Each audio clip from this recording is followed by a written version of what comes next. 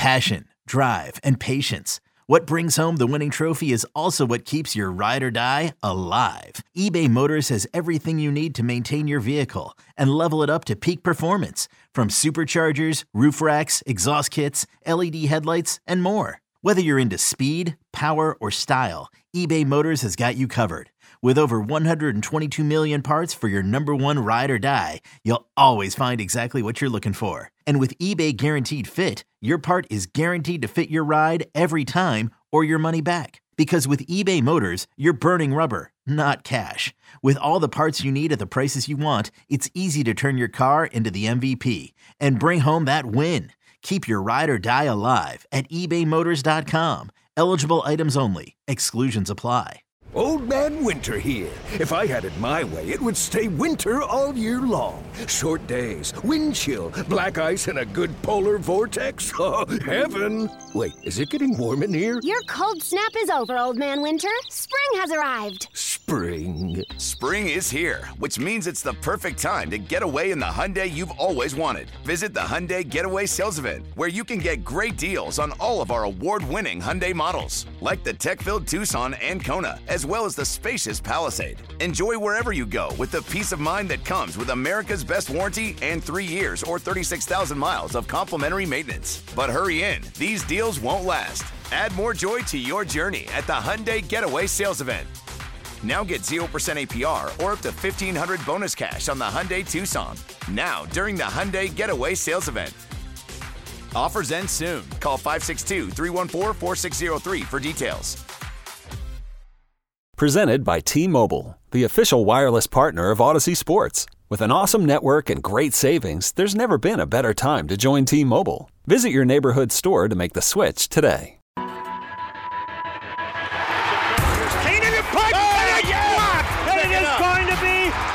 By the Saints for a touchdown! It's your inside pass to everything Saints football. Jimmy Graham brings it down, and that is a touchdown, New Orleans! We'll take you to places most fans never go. To practice, to the sideline, to the locker room, following every twist, turn, and touchdown of the Saints season. That is going to be a touchdown! Taysom Hill! Taysom TD! Welcome to Inside Black and Gold. And that is going to be a touchdown again. And guess who? Mike Thomas. Now, here are your hosts, Steve Geller and Jeff Nowak. Oh, baby! Welcome inside Black and Gold. Choo-choo. Last road trip of the season. Heading to Tampa Bay to take on the Buccaneers. A must-win for the Black and Gold. Really is must-win. Losing any shot at the playoffs is over. The Tampa Bay wins, and they take a division crown for a third straight season. And obviously still a lot of questions around this team going into the matchup, and we'll talk about some of the injury news we got coming up. Some comments that Bobby Hebert made towards Mickey Loomis that kind of, I guess you would say, upset. Yeah, I guess you could say upset. I think it was more of it's just anytime Mickey talks now, everyone has this like visceral reaction, like this guy off by the question. This guy. Yeah, I mean, it's we'll get into that. That's something we can talk about in the final segment. And then obviously we're gonna have JC Allen, Bucs reporter here to kind of break down what to expect because we still have games to play. It is funny because. I think the resounding idea on social media these days is that the Saints don't have a chance to make the playoffs, and I understand that. But the fact is they do. So it's like you're not going to hear that take from the coaches and GMs because they're still playing for something. But I guess my first question, Steve, is do grits expire? See, that's a great question from a Yankee that I don't know either. I wouldn't imagine they do. How it's corn, right? It's just like It's just like grain. Like how could it expire? But I had grits this morning for breakfast, and on the bag it said expired in May, and I was like, I think I'm going to risk it. So if Jeff ends up getting sick during this cast, we know what happened. Well, what's the worst that happens? Like what could go? Like I get like milk is gross and like curdles and stuff, but it's like anyway. It's not like there's mold in there because that's my go-to breakfast. I make some grits. I fried 2 eggs. Just try to make some potatoes. I throw in the bowl. It's a good time. That's what I had for breakfast this morning. And the expired grits taste the same as the non-expired grits. I think at a certain point, you're just putting labels on something. just to scare you, just to make it so they have to restock the shelves and buy more. But talking about expired grits, I did. Well, what happened in Denver this week was very funny. And I know people get annoyed with us continuing to talk about Sean Payton and his antics, but I do appreciate that the NFL at large is kind of finally discovering how much of a dick Sean Payton is, because the man just benched Russell Wilson. And the irony of the situation is that Sean Payton is benching Russell Wilson to start the same quarterback who Derek Carr was benched for in Las Vegas, because it's going to be Jarek Stidham. And it didn't even dawn on me until we were talking to Derek Carr yesterday and he was asked about it. And he was just like, oh, is Stiddy starting? And I was like, oh, he's got a nickname. Right. But, I just can't help but wonder. It's like, why would you go to Denver if you were, not even like the slightest bit committed to Russ? Right. Why would we even take that job? What he must have hated broadcasting. He must have, regardless of what he said, he must have been like, get me the F out of here, because, that's not a good situation, right? Like, it's only a good situation if you have the quarterback. Now, he doesn't have the quarterback. They don't have a second-round pick, and they don't really have a good enough pick that they can, or assets, that they can go up and trade for a high pick to get the quarterback. So yeah, because that hole they gave up for us was pretty phenomenal. I just wonder. It's like maybe he wants Taysom Hill. How funny would that be? I wonder if Sean's having any regret now about leaving New Orleans. Well, I don't think based on how things have gone in New Orleans since he left, I don't think it would have been that much better. But it's just like you could have just waited out the Chargers. That's what I think a lot of people were anticipating, that it seemed like the perfect fit. You had the quarterback obviously ready and waiting in Herbert, but no, he went with Denver, and now it's Broncos country. Let's ride the bench. And I am fascinated. So where does Russ end up? Right. Where, maybe he wants to trade for Derek Carr. Maybe they should trade Russ for Derek Carr straight up. Maybe that'll work. Because Russ will start somewhere.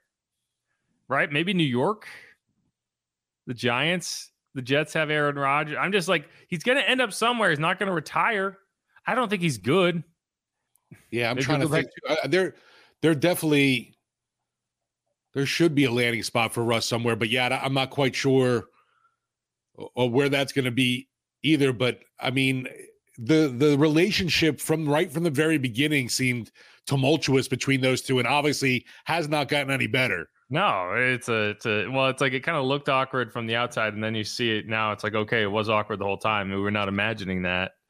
The fact of games they did is kind of remarkable. But it's like you try to figure out. It's like, so Tampa, what are they going to do? We can talk about that. That's what I want to talk to JC about, because we're going to talk about Tampa a lot, and I think Tampa was setting this thing up to break. Right? They were setting it up. They were building it to spill, and it didn't spill. And now they're kind of in the situation the Seahawks were in last year, where it's like, we didn't anticipate having to pay Geno $140 million, but I guess we have to, right? And so like, that's going to be interesting to talk about. But like, he's got to go somewhere, and I just don't know where that is. Like, Green Bay's got a young quarterback, right? Minnesota, maybe Minnesota's the answer, because it's a team that seems like it has weapons, right? But again, it's like, who's paying that guy? Is he going to, anyway, that's going to be a really fascinating thing to watch this offseason. But, another fascinating thing that we're going to watch this offseason, and that's going to be playing out over the final 2 weeks, is young players on the Saints. And kind of, to me, I think it's important to kind of evaluate who the core young players are on this roster. Because there are a decent number of them. I don't think there are enough. And I don't think there are enough like star young players that you can see developing into star players, right? Like, there are a handful of them, and we're going to go through them. But one of the question marks, I have some that I feel good about and some that I still have some question marks on. And one of those players is Alontae Taylor, just because, they kind of shifted him into this slot corner role. I don't think it's gone particularly well, but it's like, I don't want to judge him too harshly from a career arc on struggling in a role that was probably never his ideal role to begin with. Yeah. And that's being in the slot. And he obviously got benched in week 16. And it's like, I think there's always a good, an interesting thing to watch of like, okay, how does a young player deal with getting benched? And one of the things I like the most about Alontae Taylor is his mindset and his approach to things. And so here's a clip of just him talking in the locker room on Wednesday and kind of breaking down, what happened, blah, blah, blah. What was your pulse of why the switch was made during the game, and how did you react to it? Really just because I had some situations later in the game, really that series, where my eyes got bad and some explosive plays were made. The way I reacted, it wasn't the best reaction on the sideline, but I had guys kind of rally around me as far as like Tyron and Carr, Jonathan Abram, Keith Kirkwood. Those guys kind of came up to me, talked to me, kind of calmed me down a little bit, and from there I just cheered on Ugo and the rest of the team from the rest of the game. And what do you mean by eyes being bad? Like what does that mean to? The Rams, they do a lot of motioning, and there was times where the guys was like motioning and then I was looking at the wrong person or like the wrong gap. So whenever it came to the run game, I wasn't fitting certain gaps, and there were certain times where I should have like bumped out with a receiver or a tight end or whatever, and I ended up just kind of locking on my guy. So I learned a lesson for me, but I've grown from it. So now we're getting ready for Tampa, so I'm not so much worried about it. Do you think you're getting every opportunity to get right back in there? Yeah, I'm back in the starting lineup. Like nothing happened before. So taking advantage of my reps now, and like I said, just getting ready for Tampa. Does the preparation change for you this week in practice? Like maybe I guess focusing more on, like you mentioned, like the eye test and things like that. Not really. I feel like for me it was more so of just trying to make too many plays instead of letting the plays come to me. So I got to look inside and just do my job and just put my eyes in the right place. And Tampa, they don't do as much motioning, but if they look at last week's game, they feel they want to do that. I'm up for the challenge. We work on that now, and I've been watching a lot of tape on last week's game. So I'm gonna be all right. And yeah, that's what you heard from the coaches, right? Like that's what kind of what Dennis Allen said after the game. He got beat with his eyes a couple times. He was on the sideline. Like I got a good look at it. He was kind of sulking on the bench. Derek Carr, Tyrann Mathieu, Keith Kirkwood, Jonathan Abram, a lot of yay rah rah guys, they all came up to him and, gave him a pep talk. He eventually got up, started cheering on the team. He admitted it wasn't a good reaction from him. He should have handled it better. But I think I think in a lot of instances, a young player, the first open locker room session, or second, I guess, because they had an open locker room on Monday, but like the first kind of after the first practice following getting benched, to stand in front of your locker and not only talk to the media, but invite the media over. Cause that's what happened is, he was just like, you guys want to talk? Come on. And like, that's a very mature way to approach that. Sure. And, you look at a guy who I think is going to be a core piece of this team going forward. And there's a lot of ways that could have gone. There's a lot of ways you can react to that scenario. And I thought he handled it very well. And again, I don't know if he's going to get better in the slot. I don't think his future is as a slot corner in the NFL. So I need to see him continuing to engage. And I think that's what he is doing. I asked Derek Carr, how he kind of responded because Derek was one of the players that talked to him on the sideline. And, he said he's responded well. From what he can tell, he had a good day of practice. Obviously, they're not on the same side of the ball.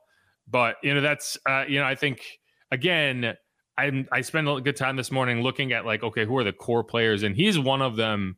I think, it's funny because you look at a team that has Marshawn Lattimore, but I also look at a team that has to try to reset the deck somehow. And I do like that core group of Paulson Adebo and Alontae Taylor, however it shapes out over the next 4 or 5 years. I think that is kind of your building group of corners. Because Marshawn, while still very, very good, is 28. And is he 28? How old is Marshawn? He's 27. He'll be 28 before the start of next season. So, what if you're like me and you kind of see this as a long-term kind of restocking of the locker room, of the roster, so that maybe in 2-3 years you can be back to a title contender. Marshawn really can't be part of that group because by that point he will be out of his prime. So I think guys like Alontae Taylor, Paulson Adebo, those are important. So I appreciated how he reacted to all of that this week.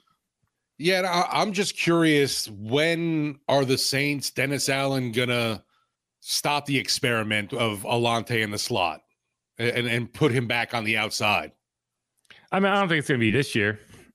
Right. Will we see that happen, though, next season kind of thing? Because I don't know. To me, when we talked to him early on, even in training camp, I just got that vibe from him that he wasn't necessarily thrilled about this move in general. And I don't think it has worked out well this year.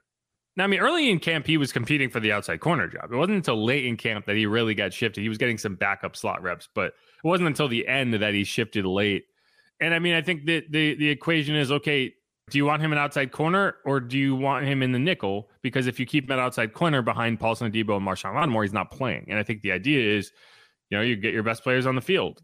And I do think that getting him reps this season was more valuable than having him sit behind Marshawn and Alante. I'm sorry, and Paulson. So in that frame, I understand it. And right now, it doesn't make sense to change midstream. But yeah, I mean, like going into next season, that's why, we talked about it. And I know that there's contract issues that you have to figure out and be a lot of dead money. But if you shift into asset collection mode, my first step would be trying to figure out how can you kind of rebuild your asset, your war chest, right? And I think Marshawn, despite all that dead money, would be valuable because you would be able to stomach it because you would end up starting younger players who are on smaller contracts and you would be able to stomach some of that. But anyway, that's another conversation for another day. Well, right. What I do want to talk about, so I came up with a list of the core young players on this roster.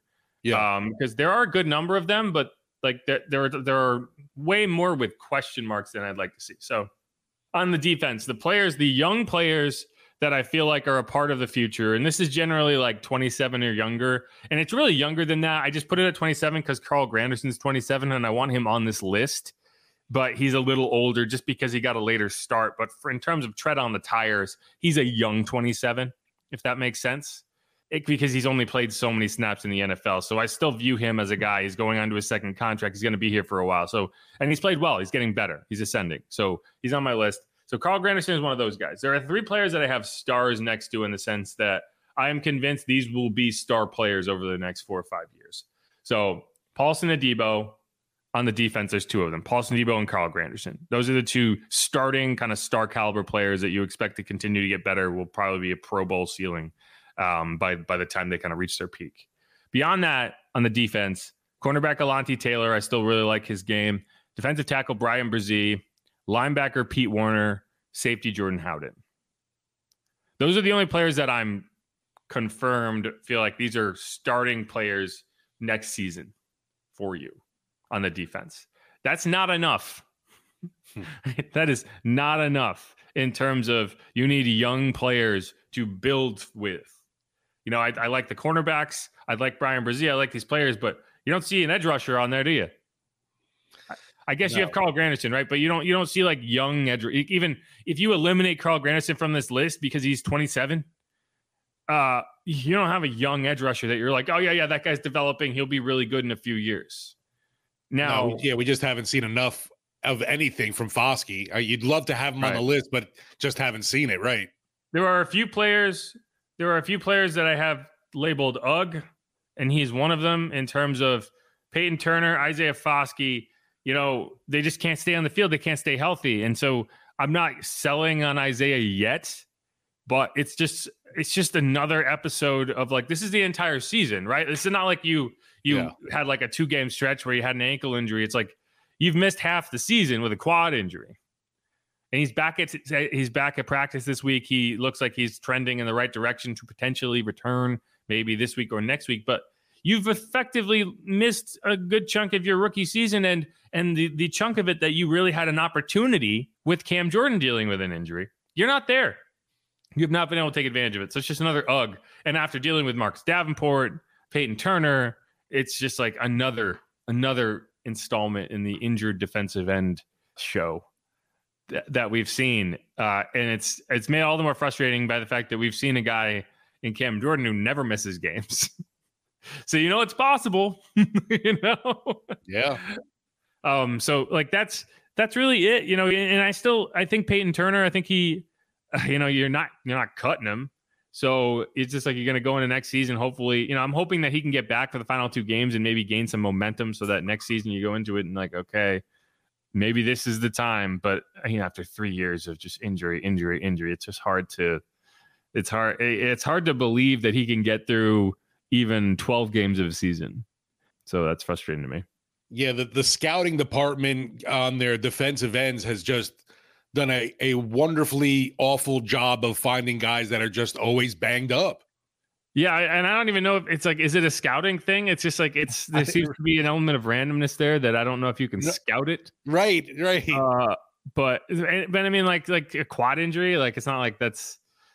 Yeah, we saw in college he was leaning on that quad a little too hard. That's not how it works. But yeah, so that's frustrating. Now on the offensive side, and that's the thing, on the defensive side, you actually have a lot more names than you have on the offensive side. On the offensive side, I only have 3 names that I'm very confident in terms of these are young players, reasonably young players, that are going to be a part of your future. So one is center Eric McCoy, who's somehow only 26. I feel like he's been around forever.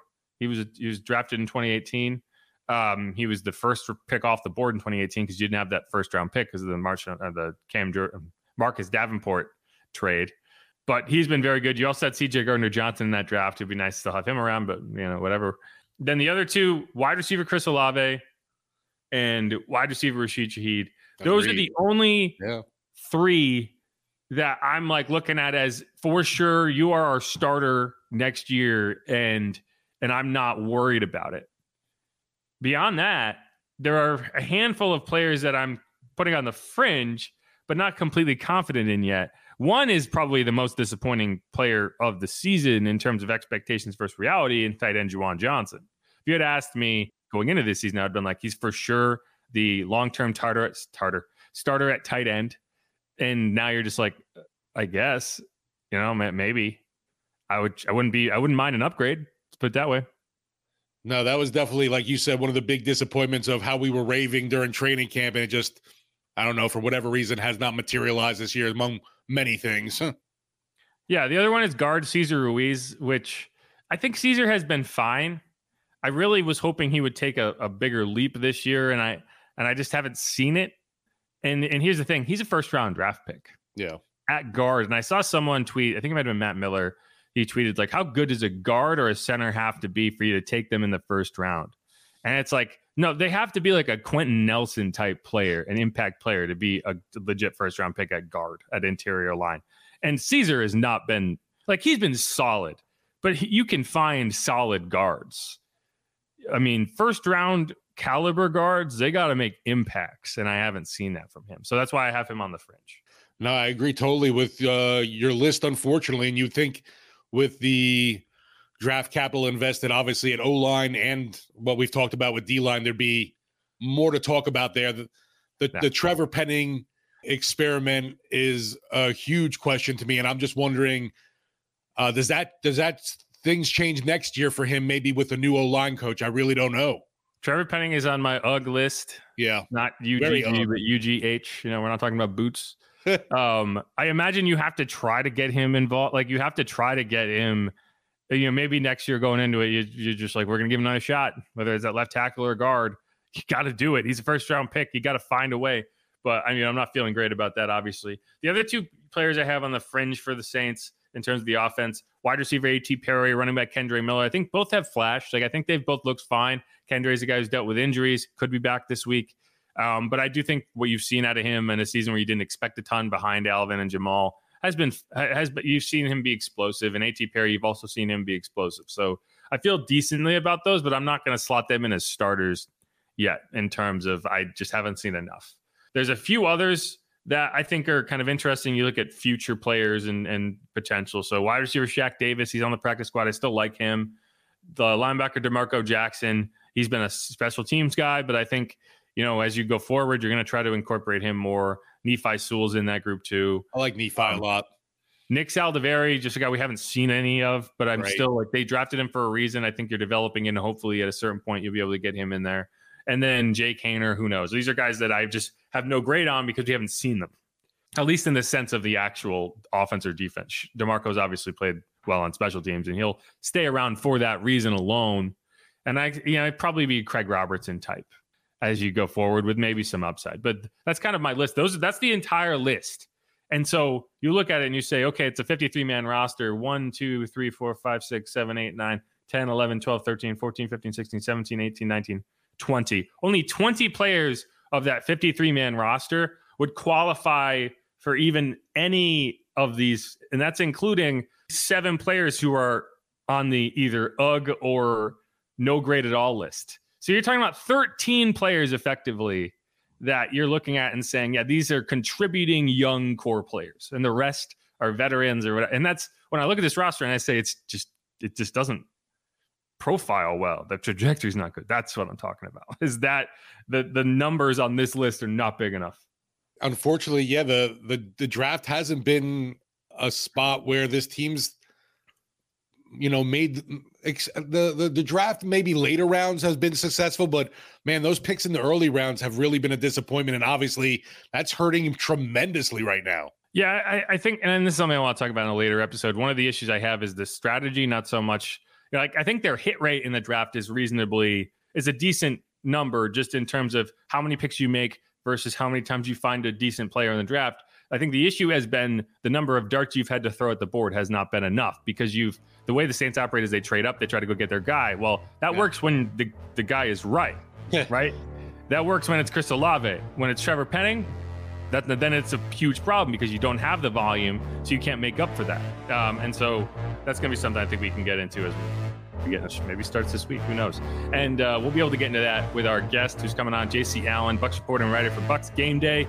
And, he was on here earlier this season, and I feel like the conversation went a certain way. It's going to be interesting to see how the conversation goes this time, because if I was covering the Bucs right now, I would be so smug in terms of how this season has gone. And so we will be getting into it. But this is Inside Black and Gold. I'm Jeff Nowak. He's Steve Geller. If you haven't subscribed yet, please do that. Otherwise, stick around.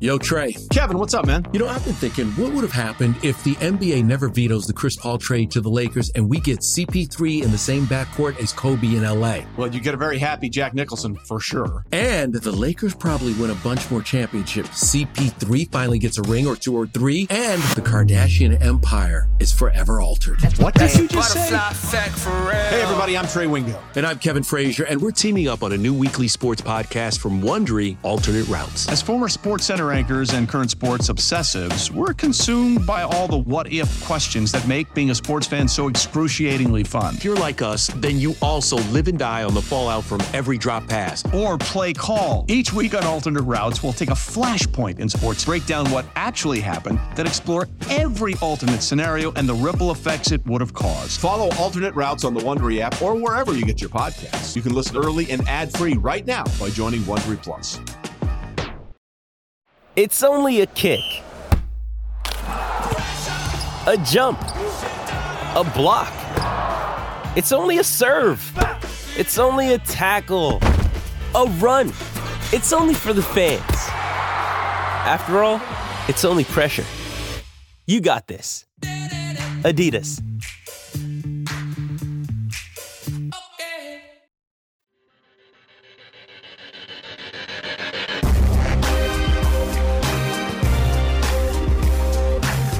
And we're back here on Inside Black and Gold, getting into the segment, getting ready for Bucs 8-7, Saints 7-8, and we're bringing in JC Allen, Bucs reporter and writer for Sports Illustrated's Bucs Game Day. He also hosts a podcast called Pirate Parlay. It's not about betting; it's about pirates.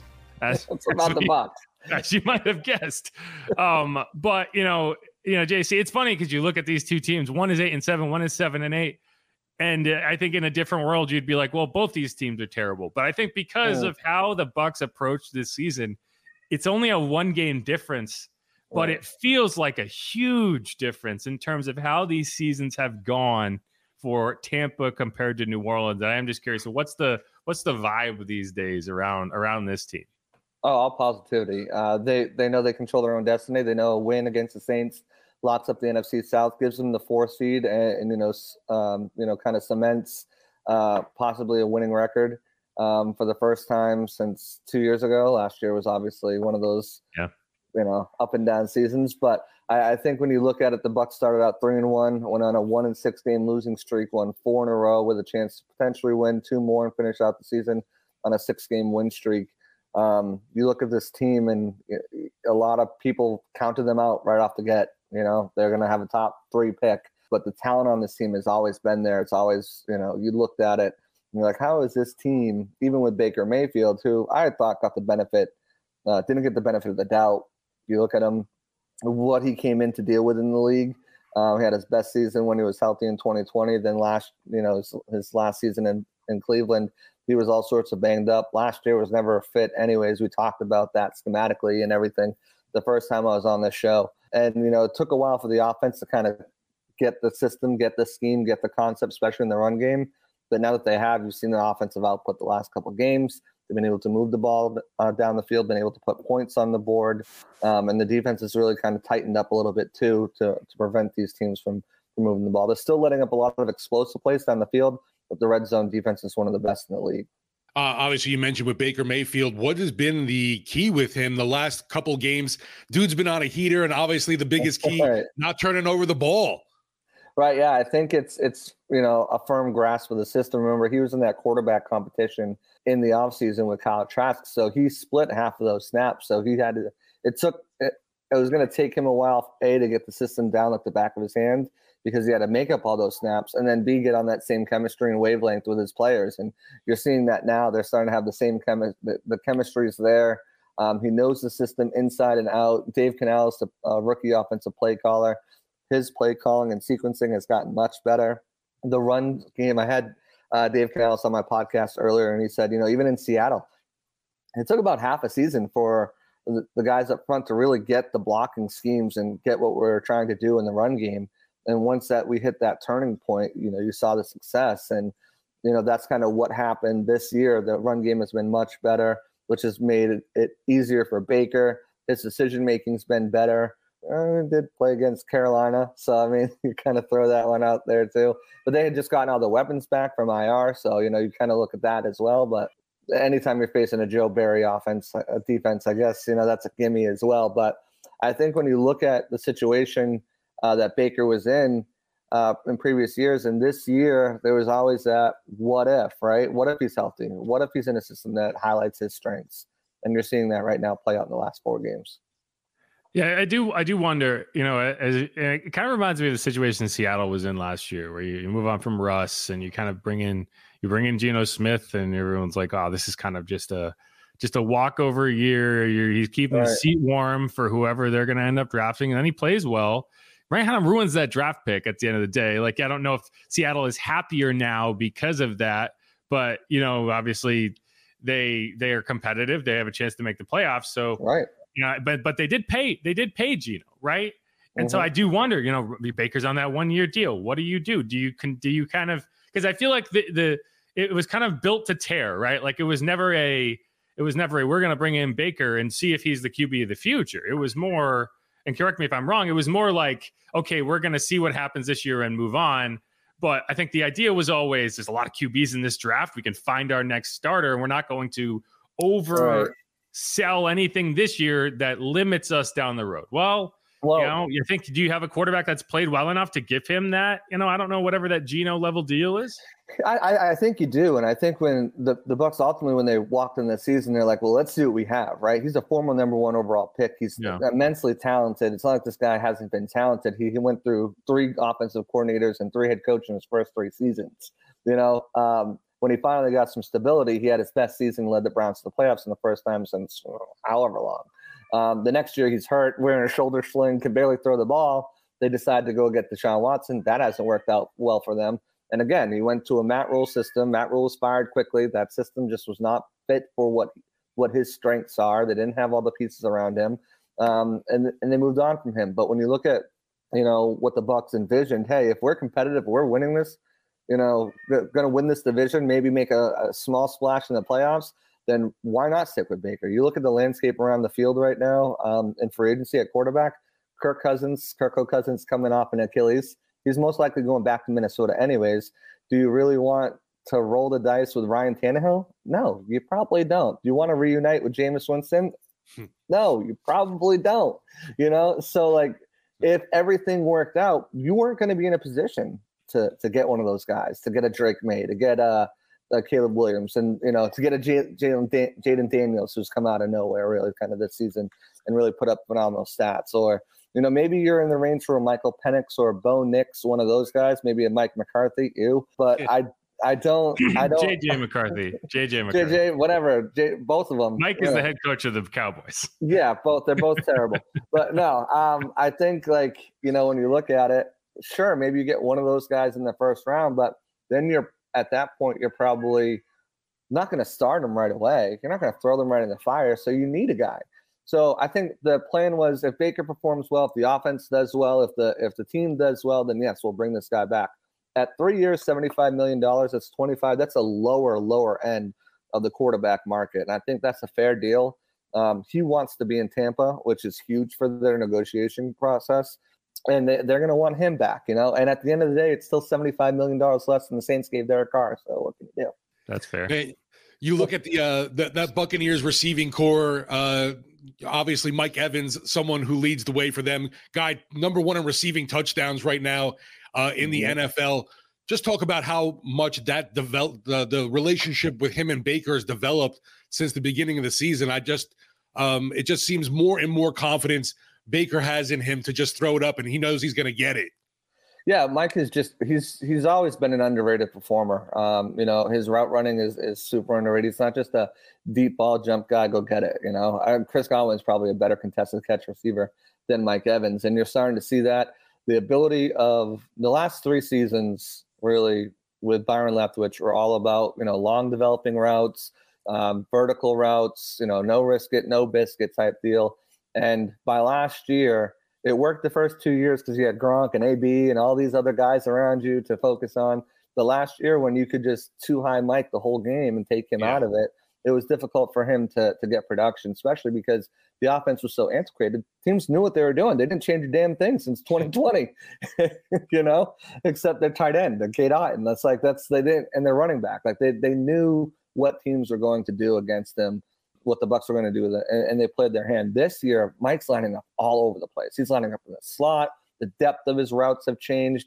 He's still that guy who can go down, take a guy down the seam and win one-on-one, but a lot of what they're doing now is moving him around all over the field, so he's not getting these tight releases where he's able to get some space in his releases and confuse some of the safeties and manufacture some of these one-on-ones instead of just beating his man, or them having, if you're the Panthers, having a mental lapse and not doubling Mike.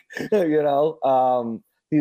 able to do that, and Baker relies and trusts him so much because of the connections they have and because of the track record. I mean, Mikey's one of the best guys to do it in the league, and he's proven that. He's a first ballot Hall of Famer. If you take out tight ends, he's 10th all time in touchdown receptions. He's climbing up the yardage list as well. And when you have a guy like that, he can make plays. So you find him to make plays. It's been all season, and it's come alive the last couple weeks for sure with the 2 touchdown games and just getting him in these situations. And that a lot of that credit goes to Dave Canales too, is just putting him in these situations to thrive. And Baker realizing, I've got the guy, I'm going to give the ball to the guy and make some magic happen. Yeah, and I mean he's not gonna deal with Marshawn Lattimore this time. So I am very worried about what Mike might be doing in this game. But I am curious. This is one of these rematches are always kind of fascinating in terms of the chess match of like what works in week 4 versus how you might try to change that up. So I guess I know the run game has really picked up for the Bucs over this winning streak. What has been different for this team compared to what the Saints saw early in the year? It seems like there's pretty good health in terms of you haven't seen a ton of changes necessitated by that on the Bucs side, whereas on the Saints side, it's a very different looking roster based on the health. Right. One of the things other than Russell Gage and Ryan Jensen is the Bucs don't have anyone on long-term injured reserve. So health has been a huge on the side of them for sure. Carlton Davis is in concussion protocol. They've had guys out for a few games at a time, but no in long term. So they've been able to get a lot of those guys back, which has been huge for them as far as no season-ending injuries, knock on wood. This is actually particle board. Let me knock on the real wood. But no, I think, that's part of it. But like I mentioned, the running game getting going, the system, Baker knowing the system better, Dave Canales finding his groove as a play caller and a sequencer, because, that was his 4th ever game calling plays at the NFL level. So, having all this experience and the experience with the young guys too. You look at guys like Christian Izzian, who's playing his 4th ever game at nickel. Now he's got a ton of experience. Yaya Diaby has really come on. He's been the starter for the last 5 games. He's probably on pace to win Defensive Rookie of the Year right now. Had a 1.5 sack, 2 sack performance, however you call them. A sack is a sack to me. But forced fumble recovery. He's just been lights out over the last couple of weeks. Kalijah Cansey, who you guys didn't get to see in week 1, has been a force as well. He's right up there. They're 1-2 in tackles for loss. He's an explosive, get in the backfield type of guy. They've got other guys who've gotten snaps too. Kayvon Merriweather at safety if he needs to come in. So they've got a lot of young guys. They had a lot of undrafted guys. They had a lot of drafted guys come in and make plays. Payne Durham has stepped up. He made a really nice catch last week. He's not going to be used a ton, but there's another tight end weapon that they have to use at their disposal. Cade Otton's blocking has night and day from week 4. So there's quite a few changes, not much in personnel wise, just as experience wise, whether that's in the system, whether that's the young guys getting play, whether that's the offensive coordinator getting that experience throughout the system. I would say experience is probably the biggest thing from week 4 to now, and cohesiveness, experience in the run blocking. So, I think that would be the biggest change from now. But the personnel grouping is still pretty much the same. They did make a change at left guard with Aaron Stinney coming in for Matt Filer, but other than that, that's about it. Also impressive with this Bucs squad. They are plus 10, obviously, in the plus-minus giveaway takeaway ratio. Not getting a ton of takeaways, but obviously that means they're holding on to the football. Yeah, they you look at Baker has only 1 interception in the last 4 weeks. So, he's not giving he had a fumble, but he's not giving the ball away, and they're taking the ball away. Antoine Winfield Jr., in my mind, should not only be an all-pro, but probably the defensive player of the year. If you want to look at, you take away the sack numbers, right? Don't just focus on the sack numbers, which they love to do. Look at impact on a team and who has impacted the team the most, who has kept them in games, who has won them games. Antoine Winfield Jr. For a safety, he's got over 100 tackles, 3 interceptions, 4 fumble recoveries, 5 forced fumbles, 5 sacks. He's been doing it in every single way possible a safety can do it, and he's been a huge catalyst of that. So I think you look at him and what he's been able to do as far as generating turnovers. I think he should at least be on the ballot, if not a top 3, if not the top guy, but a top 3 guy as far as that. And other guys have stepped up and contributed too, and like I just said, Diaby had that forced fumble recovery. So it's all Baker not making mistakes with the football. A lot of it too is Rachaad White has been really sound and secure with the ball, not fumbling. There hasn't been many turnovers as far as tip balls off wide receivers' hands. They're either in the dirt or they're caught. So that's been huge too. You see a lot of those times. Sometimes quarterbacks, they have those interceptions and they start piling up because they're going off guys' fingertips. That really hasn't happened this year. Baker's had a few tipped at the line and intercepted. That's been a big issue. Guys with longer arms can get in the way and knock some balls down, but they haven't resulted into many turnovers. So that's been a huge plus for them as well. You dealing with a cat over there? What's going on? I got a cat. I got kids. It's spring break, man. My wife is working in my office, so I'm out in the kitchen trying to just survive the wilderness. Gotcha. I understood. Winter break. Right.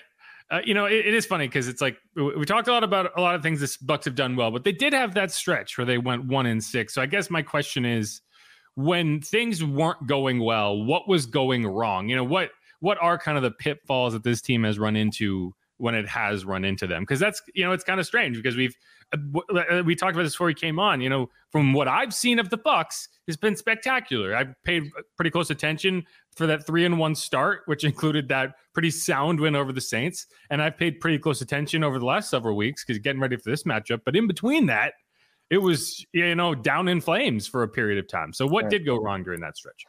It was Bucs beating Bucs.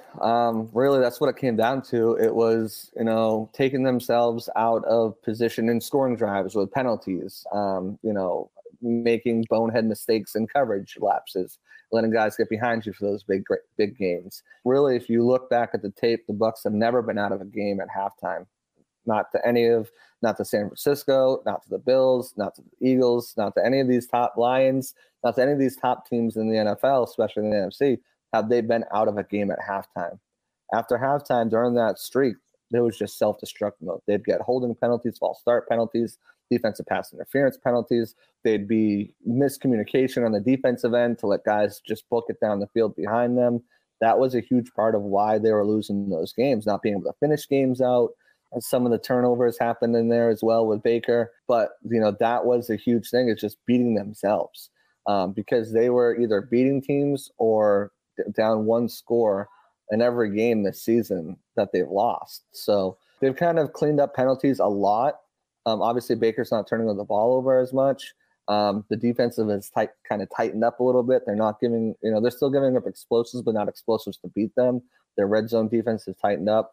Their red zone offense has produced a little bit more as well. And again, that all goes back to experience, right? Finding their groove in the system, finding their groove as players, finding their groove as play callers. That was a adversity point, and they're coming out of that, now with a chance to close out the season strong and potentially make a splash in the playoffs, where you look, especially in the last couple of weeks in the NFC, the top dogs have all gotten beaten in upsets. It's like there's no one has really – I guess you can look to San Francisco and say, yeah, they're probably the best team in the league, but, at least in the NFC, but they've shown that they can be beatable. The Bucs nearly beat them. The Eagles, the Bucs nearly beat them. I think it's wide open for the Bucs if they can continue to make a splash. Now, I'm not picking them as Super Bowl favorites or anything like that. I just think that once they get into the dance, I always thought their ceiling was, okay, maybe their absolute ceiling was upset a team on Wild Card Weekend. That was their division, and then they're bounced out. So I have them at 10-7. They win these last two games, they're at 10-7. But if they can, stay not beating themselves and continue the play that they've had, they've got a chance to, maybe end someone's playoff run a little early. Curious, the weather forecast at all for New Year's Day, New Year's Eve in Tampa? I'm not know if it's going to be a chilly one or expecting any rain or just a normal game day experience. It looks like it's going to be 42 low, 66 high, sunny. So great football weather. Yep. So I'll have to bring a jacket. It's chilly in Florida at 66. My friends up north, they all say I'm crazy. I'm like, well, you guys don't understand. It's a different type of cold. Right. Yeah, trust me. And there's not the level of humidity either that we get here to keep it a little warmer. Right. Guys, I've been to that stadium before, but it was for, I think I drove down for a Giants game, back in 2013 or something. And that pirate ship still freaks me out every time it goes off. That's I have not. Every time. Yeah. The pirate ship's great. They had it all dressed up and Christmas lights recently, but yeah. Gotcha. Well, JC, appreciate it. Been talking to JC Allen, Bucs reporter and writer for Sports Illustrated's Bucs Game Day. Also hosts a podcast called Pirate Parlay. Check it out. Saints 7-8, Bucs 8-7, going at it this weekend. Woohoo! Let's do it. NFC South on the line, baby. Thanks so much for your time, man. And say hi to your cat for me. Absolutely. I and the kids. They're all here right now. You can talk to them. I'll talk to you guys later. Appreciate your time, man. Thanks. Absolutely. Bye. All right. Thanks again to JC for coming on. This is the first. Well, I appreciate that this is the second rematch we've had, and both times we've had the same guest from the earlier matchup, and it is funny to go back and kind of hear the tone and everything. It's like we had Desmond Johnson on, and it was like week 2. There was all this hope and optimism around what could happen with that team, and by week what was it? 14, 13? I think it was week 14. It was just get it over with. Just ended. And then with JC, it's I think that week 4 there was cautious optimism with that Bucs team, but there was this idea that it was this is still a project, right? And now it's like 8-7, like, fuck yeah. Even though after that game, that is the funny thing. It's like, again, the Saints, and I said this, like the Saints have only seen the Bucs at high points. They've not seen the Bucs at low points, and the entirety between the games was low points. They a 1-6 stretch in this season, and they're going to win the NFC South. Think about that. That's what it's like. What makes this season even, you look at just everything that's happened with the Saints, the teams around them, and it's just a sad season overall with this Saints squad. A lot of disappointment considering what we all thought when we saw this schedule. Yeah, the frustration is that it's not over, but it feels over, right? Because even if the Saints win this week, they would need the Panthers to beat the Bucs in Week 18. But I think for the pride of this Saints team, right? I think it is an important, whether they make the playoffs or not. I think the ability to go out, whether you think Dennis Allen is the future, like there's a lot of members of this roster that you need to depend on going forward. And I would really like to see them show some pride and go out there and win this game, right?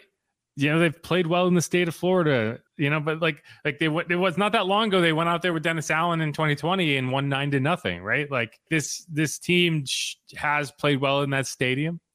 And so, it would be nice to, and the funny thing is, like, the Bucs are a game over 500, right? It would be nice to kind of force them to take a seat and be like, we are a 500 football team heading into Week 18, and then have to force them to make that decision of like, is Baker really the guy? Because they also played in the dog shit division, right? Like if they were a good team, wouldn't they be, 10-7 at minimum, right?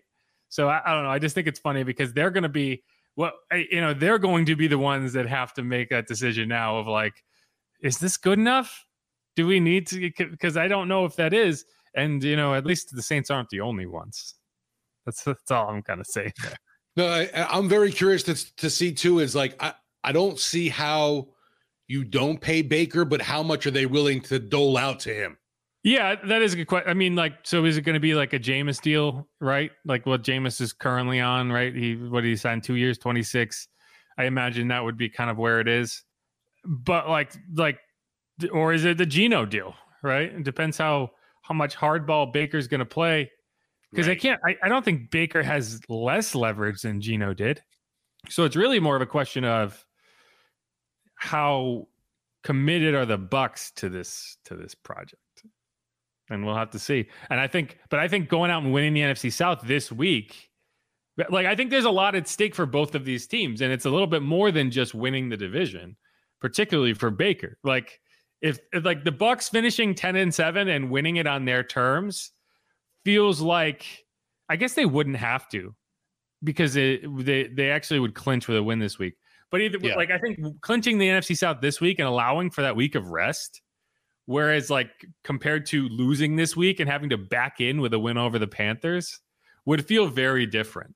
But maybe that's just me. Maybe I'm just speaking through black and gold colored glasses here.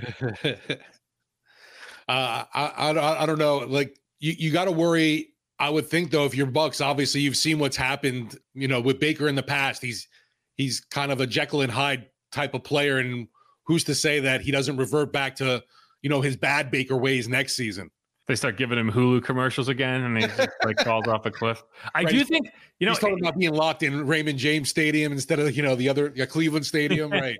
It is funny, and everyone, you kind of just look past it, but I feel like there is a pretty solid correlation between having way too much advertising and not being as good at football as you were when they gave you that advertising. It's pretty wild.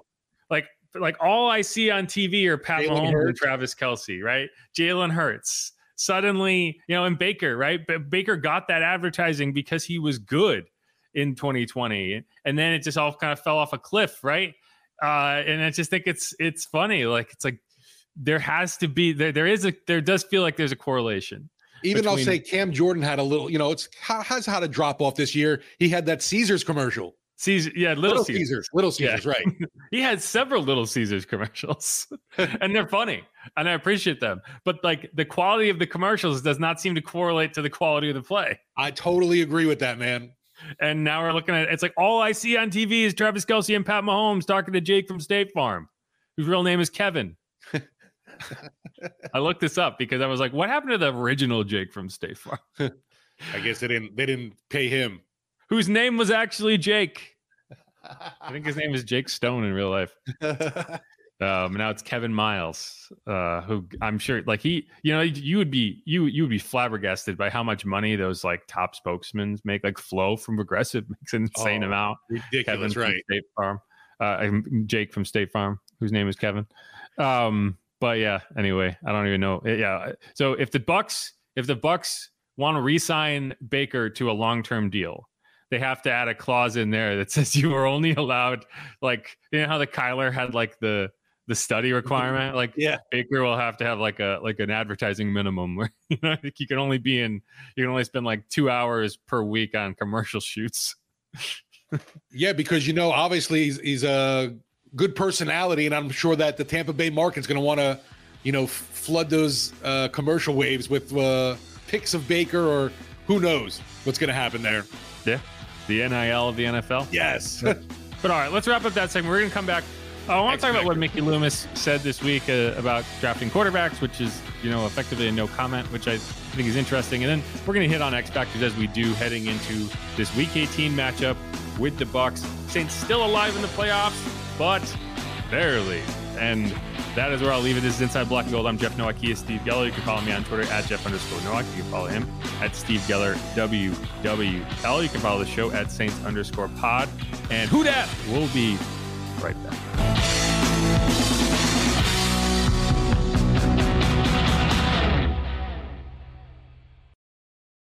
This episode is brought to you by Hyperice, the leader in advanced warm-up and recovery technology. They have tons of innovative products, like Venom-heated wearables to help soothe sore back muscles, Normatec compression boots to speed up recovery and increase circulation, and Hypervolt massage guns to improve mobility.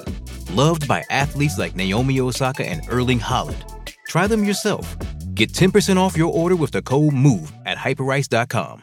With threats to our nation waiting around every corner, adaptability is more important than ever. When conditions change without notice, quick strategic thinking is crucial. And with obstacles consistently impending, determination is essential in overcoming them. It's this willingness, decisiveness, and resilience that sets Marines apart. With our fighting spirit, we don't just fight battles, we win them. Marines are the constant our nation counts on to fight the unknown. And through adaptable problem solving, we do just that. Learn more at Marines.com. Hey, it's Kaylee Cuoco for Priceline. Ready to go to your happy place for a happy price? Well, why didn't you say so? Just download the Priceline app right now and save up to 60% on hotels. So whether it's Cousin Kevin's Kazoo Concert in Kansas City, go Kevin, or Becky's Bachelorette Bash in Bermuda, you never have to miss a trip ever again. So download the Priceline app today. Your savings are waiting. Go to your happy place for a happy price. Go to your happy price, Priceline.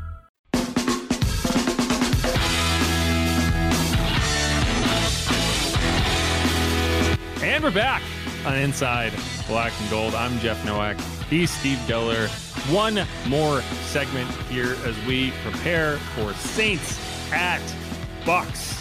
Saints went into that Week 16 game with the worst possible travel setup in terms of traveling cross country on a short week.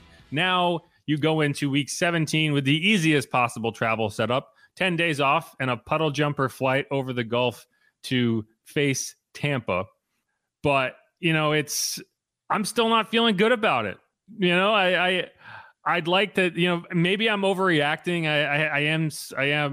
I do fall into the recency bias thing when you watch them beat the heck out of the Jags. And granted, Trevor Lawrence feels like a shell of himself right now that he was earlier in the season. They beat the shit out of the Jags. I mean, like that. A lot of times I'll hold out hope and I'll be like, well, this game isn't over at halftime. That game was over at halftime. And it's like, not only because of Trevor Lawrence, like the Bucs just played well. And I think if the Saints see that same Bucs team, they don't have much of a chance this week.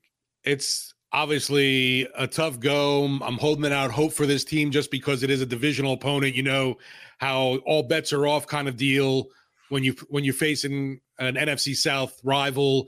And that's what I'm hoping for, honestly, in the finale, that Carolina can do something magical and knock them off if the Saints can take care of their business, winning their last two.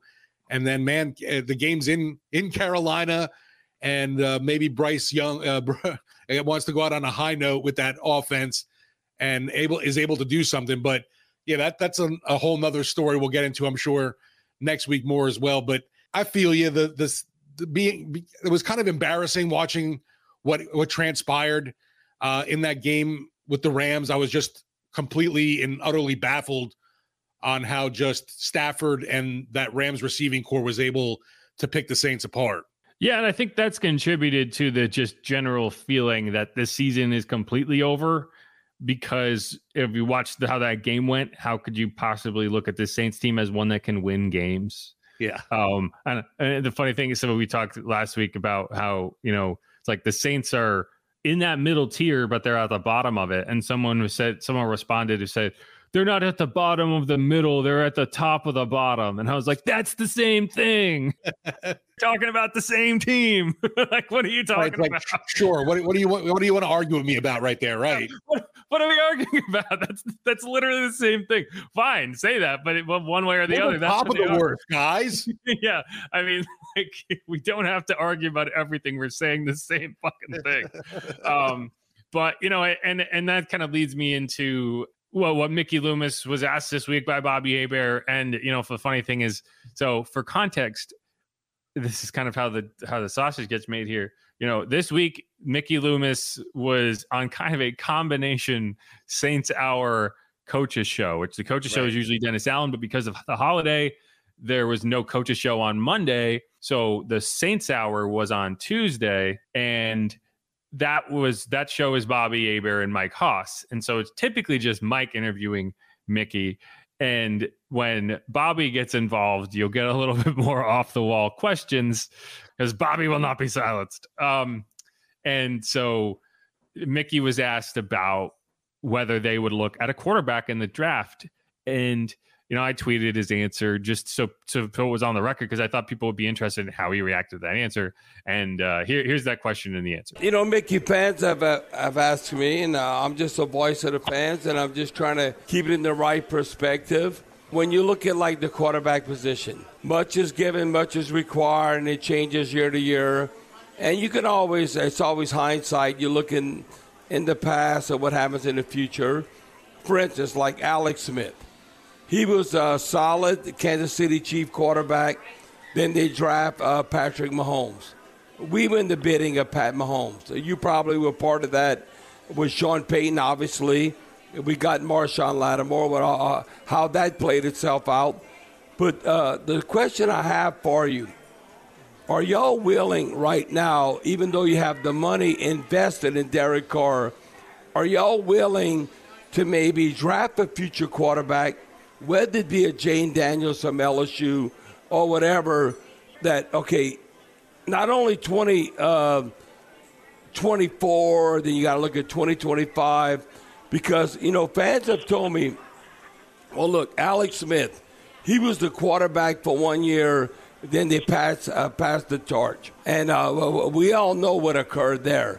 So is that a possibility that you could draft a quarterback if you really like him, like high in this draft, and maybe make moves to move up to get the quarterback of the future beyond Derek Carr? Look, Bobby, you're asking me to speculate about the future, and we're in the middle of a season. I'm not going to do that. That's a silly what if exercise. So I'm not even going to go down that path.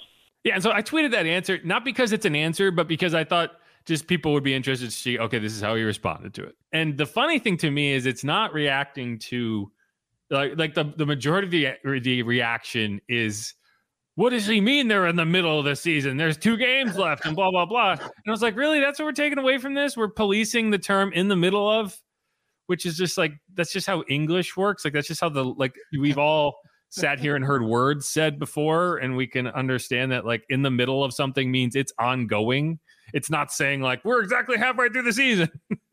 like people are just looking for any reason to be mad about what Mickey says, what TA says. And I'm like, that's a stretch. But, I actually don't think that there's anything wrong with that answer. I think he was pretty, one thing that's been pretty clear as this season has gone on, in my opinion, and listening to these interviews, which I do every week, is that Mickey's fuse has gotten a lot shorter in terms of how he's going to react to questions that he doesn't appreciate. And that was one of those instances where he could have just been like, I'm not talking about that now. But, it was like the lazy and uneducated thing all over again, where it's just like this. It's a reasonable question. You don't have to answer it.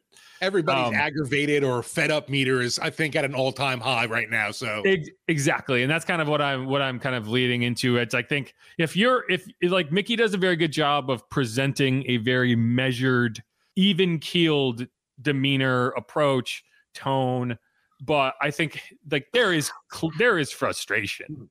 If you read between the lines and you kind of just can kind of understand that fuse is getting shorter because the front office is as frustrated as a lot of other people out there. Maybe not as frustrated. I think there's always a middle ground. But if you think that this front office is sitting there being like, the dog in the fire, where it's like, this is fine.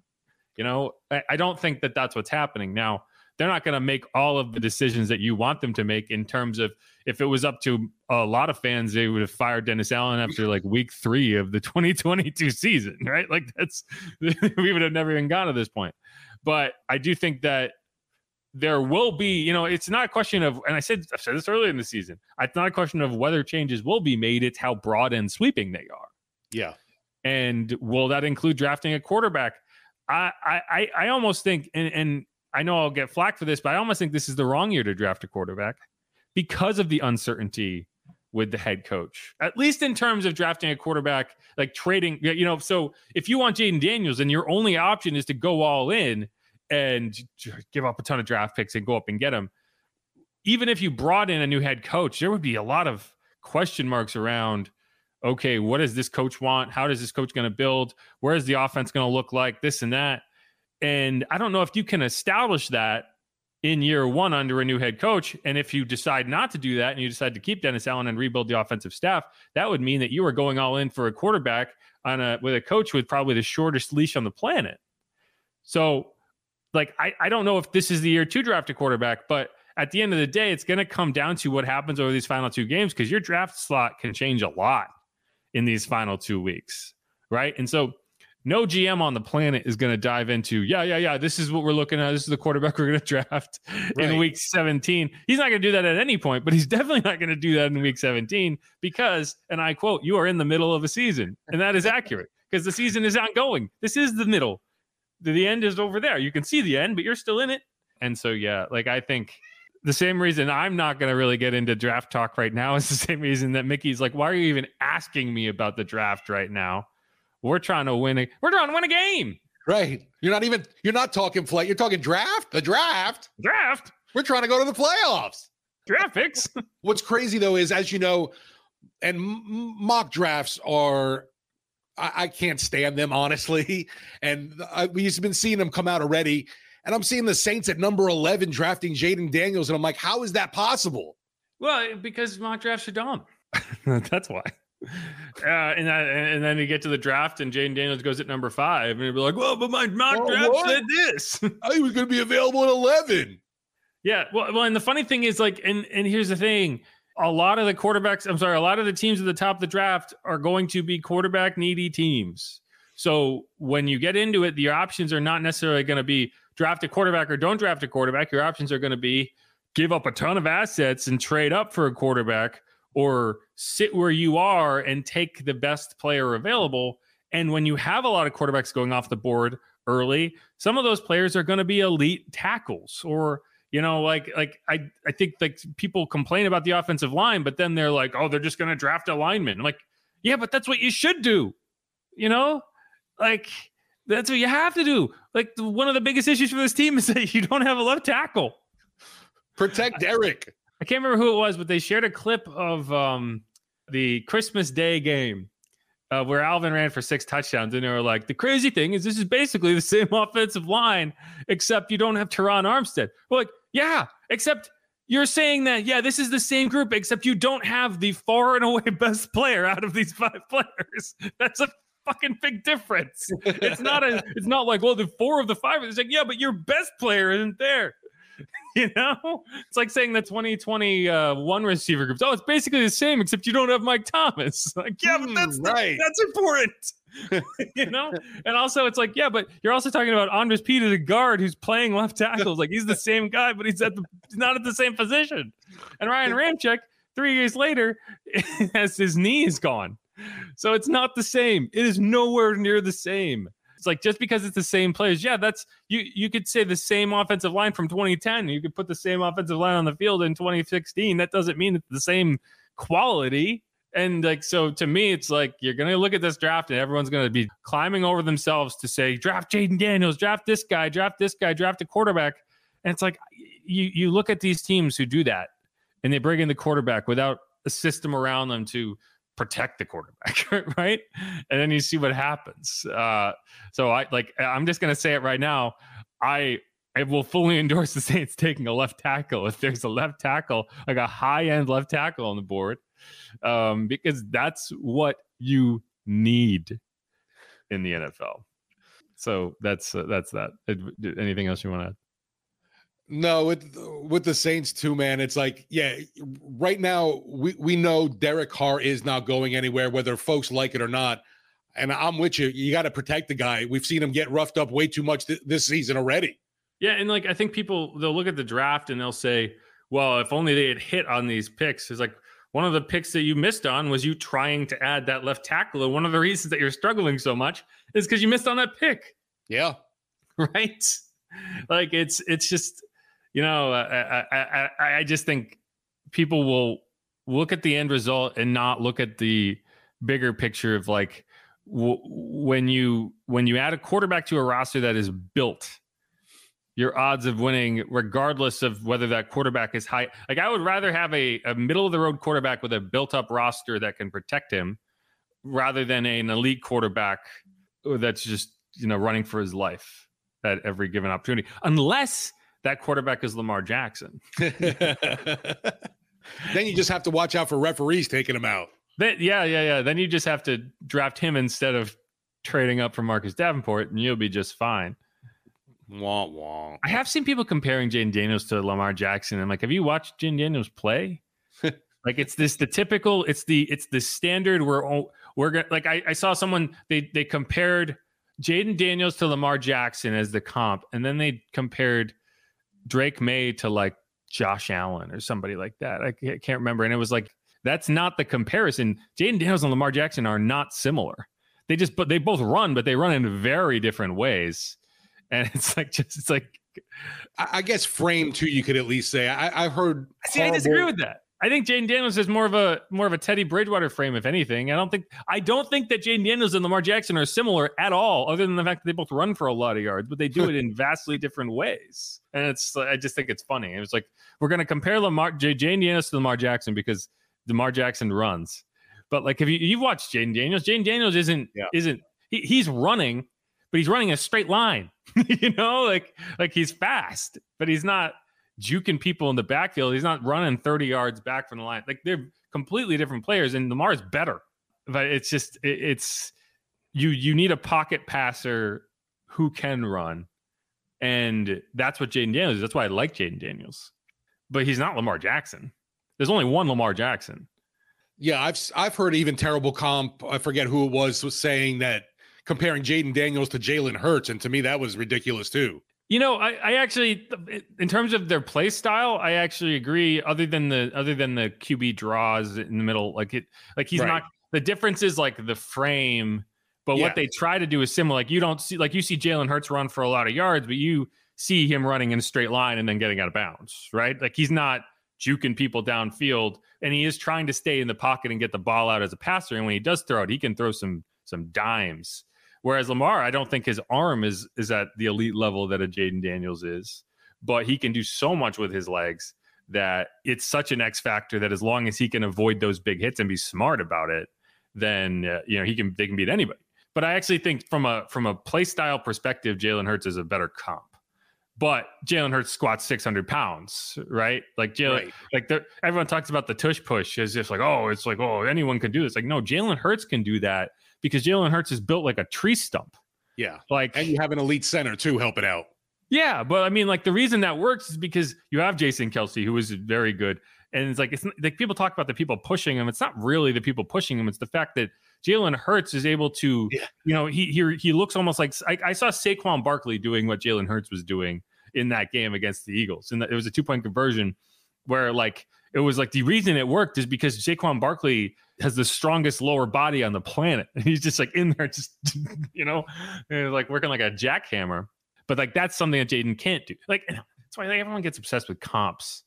And it's like, it's not as simple as saying, well, this guy's ceiling is this guy and this guy's ceiling is this guy. It's an amalgamation of 20 different things. And at the end of the day, it's so much more about what's in their head than, every quarterback coming in has elite traits, right?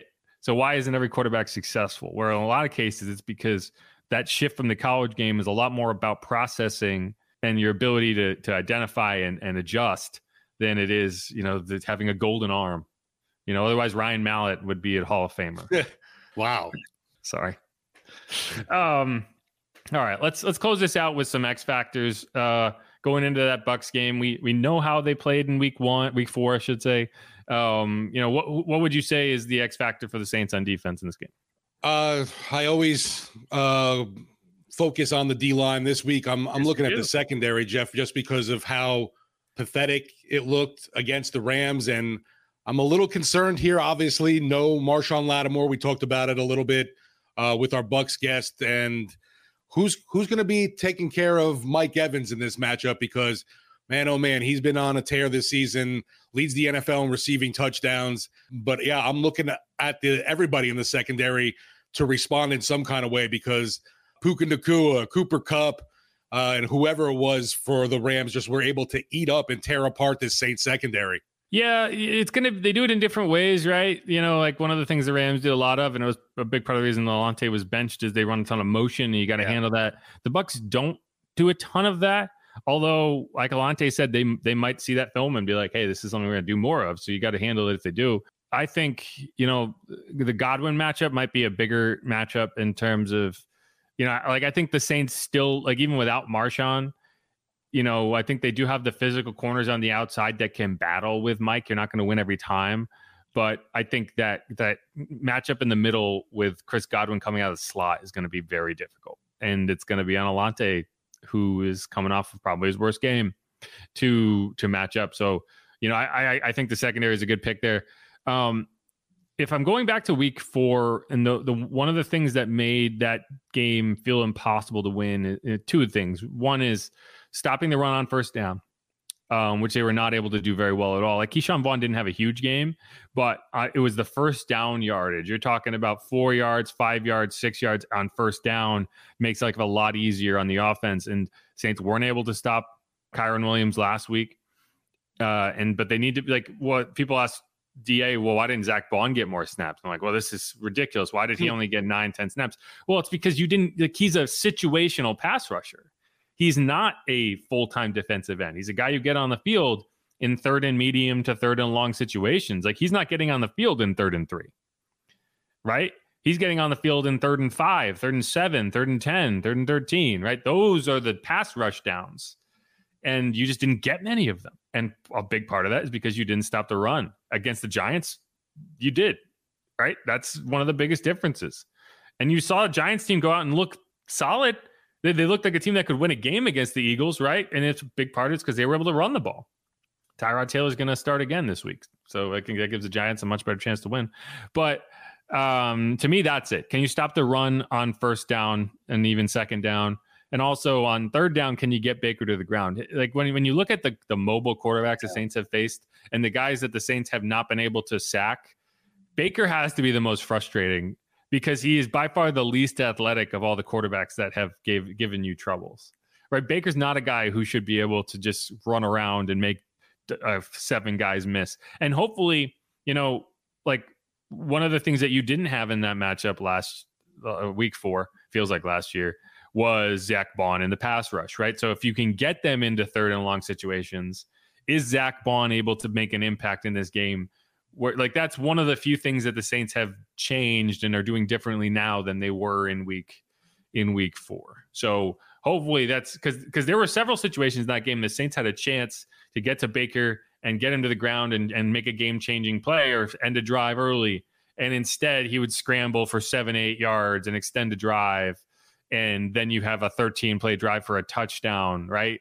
And those types of drives completely demoralize the defense. So to me, that's the X factor. Can you stop running on first down, and can you get Baker to the ground on 3rd and long? If you can do that, then that week 4 game is a lot closer than it was, right? And you had Ike Adam in that game too. You had him going up against, you had him filling in for Paulson Adebo in that game. So yeah, I think to me that's it. But let's shift gears here. What about offense for you?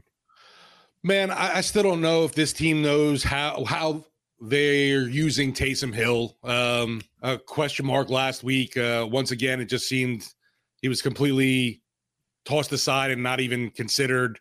And then there's other weeks where the involvement is, I like the snaps that he's getting. He seems to be, more involved with the offense. But to me, this Buccaneers team, for whatever reason, Taysom seems to have pretty good games against Tampa, and I just want to see him. No, Absolutely not. What are you talking about? I'm just thinking about. I guess he had a block. 2020. He did. In 2020, he did. That 38-3 game, he did. But again, when you have a lead and you can pound the Taysom Hill offense, that's the different equation. But the last few times they've faced the Bucs, he has not. So like you're thinking about 9-0, right? Like he started that game. But yeah, I just recalled him too having a block punt in Tampa. Yeah, well, I mean that was a long time ago. But so you're talking about week 2, week 4. I keep saying week 2. He had 1 completion for 13 yards. He had 4 rushes for 10 yards. Yeah, I miss his physicality last game, and I just think the Saints need to bring that against the Buccaneers. I guess that's really it for me. I just appreciate that tough running, physical style, and I know the Saints are going to have to. They're going to need that against Tampa, and I think you just got to get Taysom more involved. His lack of touches last game seemed pretty eye popping. Yeah, I mean, so last year he had 6 carries for 24 yards in those 2 games. In 2021, he obviously started the second game. Even then, it was 11 carries for 33 yards. He didn't play in the other matchup. 2020 was the last time you could look at it and say he's had a good game against Tampa. In the 38-3 game, he had 7 carries for 54 yards. And in the week 1 game, 3 carries for 13 yards. So I think part of it is, the Taysom offense doesn't work as well when you're going up against very athletic linebackers and like a strong D line, right? That they have for sure. And that's what the Bucs have in waves, right? And so, it's also like last week, I didn't see the Taysom offense do like when you run Taysom and he loses 3 yards. That's the reason that part of the offense works is because it's like a programmed 2 to 5 yard gain with the potential to break it for a long gain.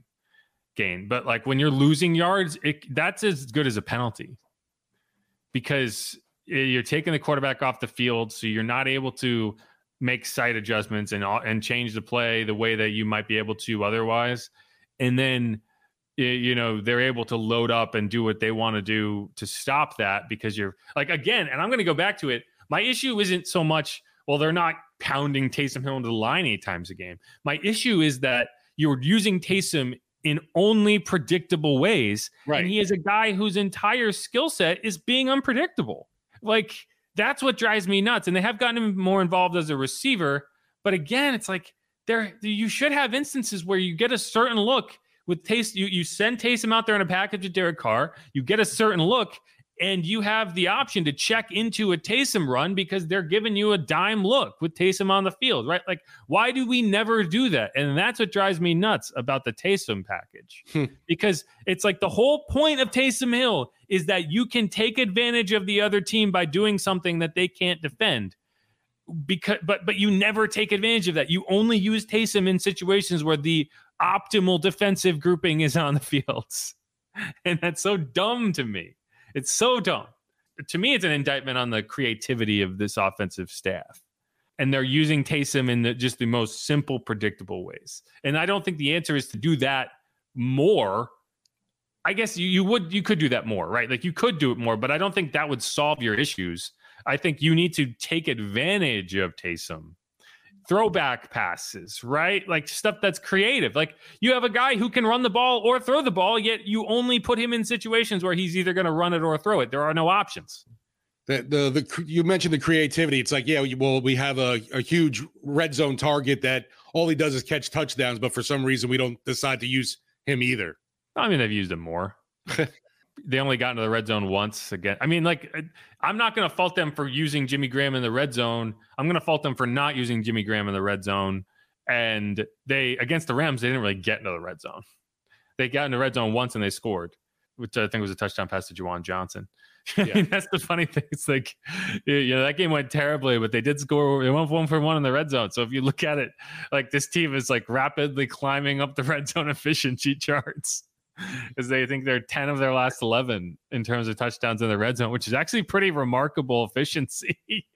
But it hasn't resulted in a win when you needed it. I mean, you did have 2 wins, so it's not like you're looking at that.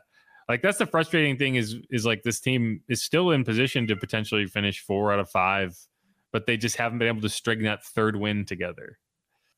I've also had people telling me that Dennis Allen is the worst thing that's ever happened to head coaching in the NFL. And I'm like, you guys didn't know like Urban Meyer exists? We'll get into that. That's another conversation for another day. But I agree. Like being creative on offense and finding ways to just not be so predictable to me is my X factor. And so whether that's through Taysom Hill or whether that's through, the tight ends and Jimmy Graham and like, I don't need trick plays, right? I don't need fancy footwork and end arounds and reverse passes and stuff like that. But I do think that the fact that we just have seen literally none of that is pretty indicative of how little creativity goes into this offense. Like whether it's motions or whatever. And to me, that was the biggest difference last week. If you're looking at where this offense is compared to where a good, well-constructed NFL offenses is like watching how like the Sean McVay offense approached that game compared to a Pete Carmichael offense. It looked like they were in different leagues and the Saints moved the ball, right? But like it's just not, you're not doing anything that's really making life difficult on the defense. And it's hard to even call that an X factor because I don't expect it to happen. But to me, that's one of the big issues for this offense is it's so bland and so predictable and you can't even seem to do your basic stuff well. So I don't even have an X factor. I'm just so frustrated by that. We need Pete Carmichael to get in his bag. I don't think that's the thing. I don't know if he's got a bag. I think his bag is right at the bottom if it's not closed. So you try to put something in the bag and it just falls out. Yeah. And I will give him credit. Like he does he does change things up. I just don't think that he has the bandwidth to really outclass other teams. Like I think he's a good game. And I'm talking about in-game type stuff. I'm talking about in the heat of the moment, coming up with something that's going to work. Like I think he's a good game planner. I think he's a good coach, right? I just don't think that like the in-game like decision making. I just don't think that's his bag. And so yeah, well, I mean, we'll see. And that's just like one of the myriad problems this team has to face this offseason. And it's going to be interesting to see if they do it and how they do it. But we'll see. Maybe some magic happens this final 2 weeks, and I don't think it's going to change how a lot of people feel, even if they did. We need a late Christmas miracle for sure. Yeah, that's easily like the most demoralizing part of it is you could win this game and have this huge upset, or I don't know how huge it would be, a 7-8 team being an 8-7 team, and then go out and beat the Falcons, and still like you've put yourself in a situation where that's not enough, and that's the story of the last 2 seasons, right? Exactly. A lot of similarities there from last year to this year in that aspect, just the disappointing outcomes we've had, but there is still something to play for. I am still pulling for this team to make the playoffs. As crazy I know as some people think that is, but obviously the odds are not in the Saints' favor. I'm not going to root for a loss. I think the way I approach situations like this, and trust me, as someone who's watched a lot of Giants games, this is a situation I found myself in quite a bit. So I can give you some of that insight into how to approach a game when your team is no longer really in contention. And I've always kind of felt like it's like, I'm going to watch this game and I'm going to root for my team to win. And it's like, you don't sit there and get mad if your team is playing really good football and looks good. You try to pull the positives out of it, and you say, well, you want young players to build, and you want people to get players to get better, and you want to see things developing. But where it helps is not during the game. Like, you just get lost in the fact that you're watching a football game and you're rooting and you're just a fan of that team, right? That's how I've always approached it. And then at the end, if and when your team does lose, that's where the benefit is of like, yeah, we lost, but that's probably for the best, right? That's when that mood hits you. And again, I've had to do this a lot. Speaking from experience. I am speaking from experience, because at the end of the day, like I've watched that Giants team, and I don't watch them as closely anymore, but I was very invested in like the early 2000s, right? In like the early 2010s. And trust me when I say picking at 6th compared to 9th, you can still mess up that pick. Trust me, it's easy to do. Go ask Eric Flowers. Daniel Jones, right? Like, oh man, we're gonna take Daniel Jones at number 6. They didn't even trade up for that. It was just like, got it. All right. Well, yeah, that's it. That's the Inside Black and Gold. Steve's got to run. His mom's in town. They're gonna get Cheesecake Factory or something. Thanks everyone for listening. I'm Jeff Nowak. He's Steve Geller. You can follow me on Twitter at Jeff_Nowak. You follow him at Steve Geller WWL. I'll be out in Tampa. He will be hosting the pregame show on Sunday, and that includes the pregame show to the pregame show and the postgame show. Yay! So a busy day. It's been so much fun this year. Yeah, always. But thanks everyone for listening. Who dat? Go Saints. Beat the Bucs. Beat the Bucs. All right. Peace, y'all. Be easy. Who dat?